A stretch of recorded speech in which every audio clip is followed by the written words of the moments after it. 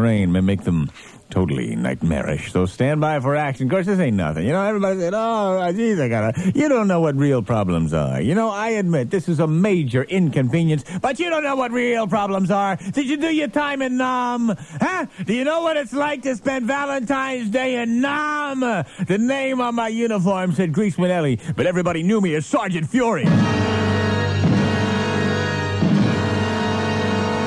Flying Tree, 1967. I think the only things that kept me going were those letters from Betty Jo Bielosky. I loved that woman.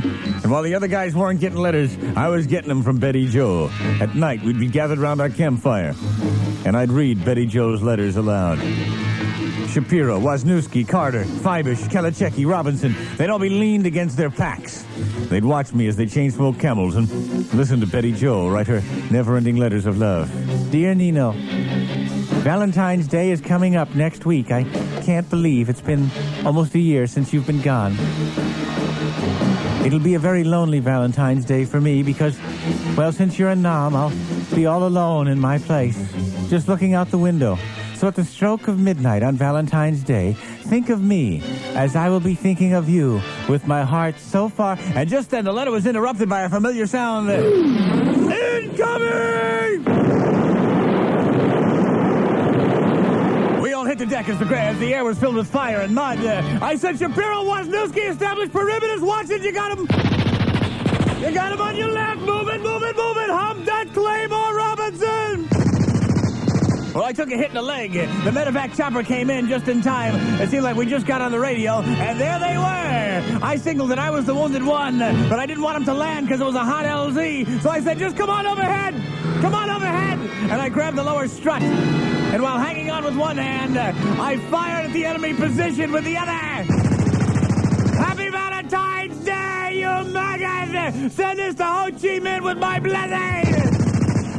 Well, I pretty much weakened their attack by my low-level pass. They dropped me off at Quang Tree Hospital. Well, my CO came and he said, Manelli, you've been doing a pretty good job. Tell you what, why don't you take a week's sick leave? Go back stateside. Relax, talk to the people. Well, I didn't call anybody because I figured, what a surprise. I'll stop back and see Mom and Pop in the butcher store. And I'll get to see Betty Jo Bielosky. Well, I stopped by Betty Jo's place uninvited. I just opened the door, and there she stood there. She said, Nino,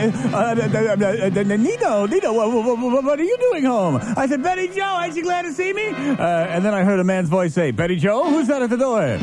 And around the corner came Larry Pendleton, the conscientious objector. I said, Betty Jo, you cheap horsey. I wouldn't mind you dating anybody, two-timing me with anybody. Maybe a guy from Airborne, maybe a guy from Recon, maybe a CB. But to go out with a conscientious objector like Larry Pendleton! And I grabbed them both, and I threw them into the backyard.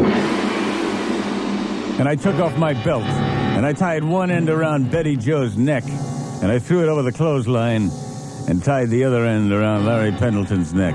I tied it tight enough so they both had to stand on their tippy toes. If one of them put his feet down, he'd choke the other one. Well, they could do it for about 15 minutes. I just sat there watching them till finally Larry started getting tired, and every time he put his heels down, he'd start choking Betty Jo. She'd go, oh, Larry, get up! And so he'd get up, and then he'd get tired, and he'd choke her again, and then she'd get tired, she'd start choking him, and the two of them started choking each other! 45 minutes later, after an agonizing, scream-filled session, they choked each other to death. I just stared at them for a while, ground out my Camel, and let myself out the front door. And as I was walking down the driveway, disgusted at that cheap floozy's behavior, her daddy came walking up the walkway and said, hey, Nino, welcome back. I said, thank you there, Mr. Bielosky. He said, you seen Betty Jo and Larry? I said, yeah. I think they're hanging around the backyard. It's right. I can't say it the way you can.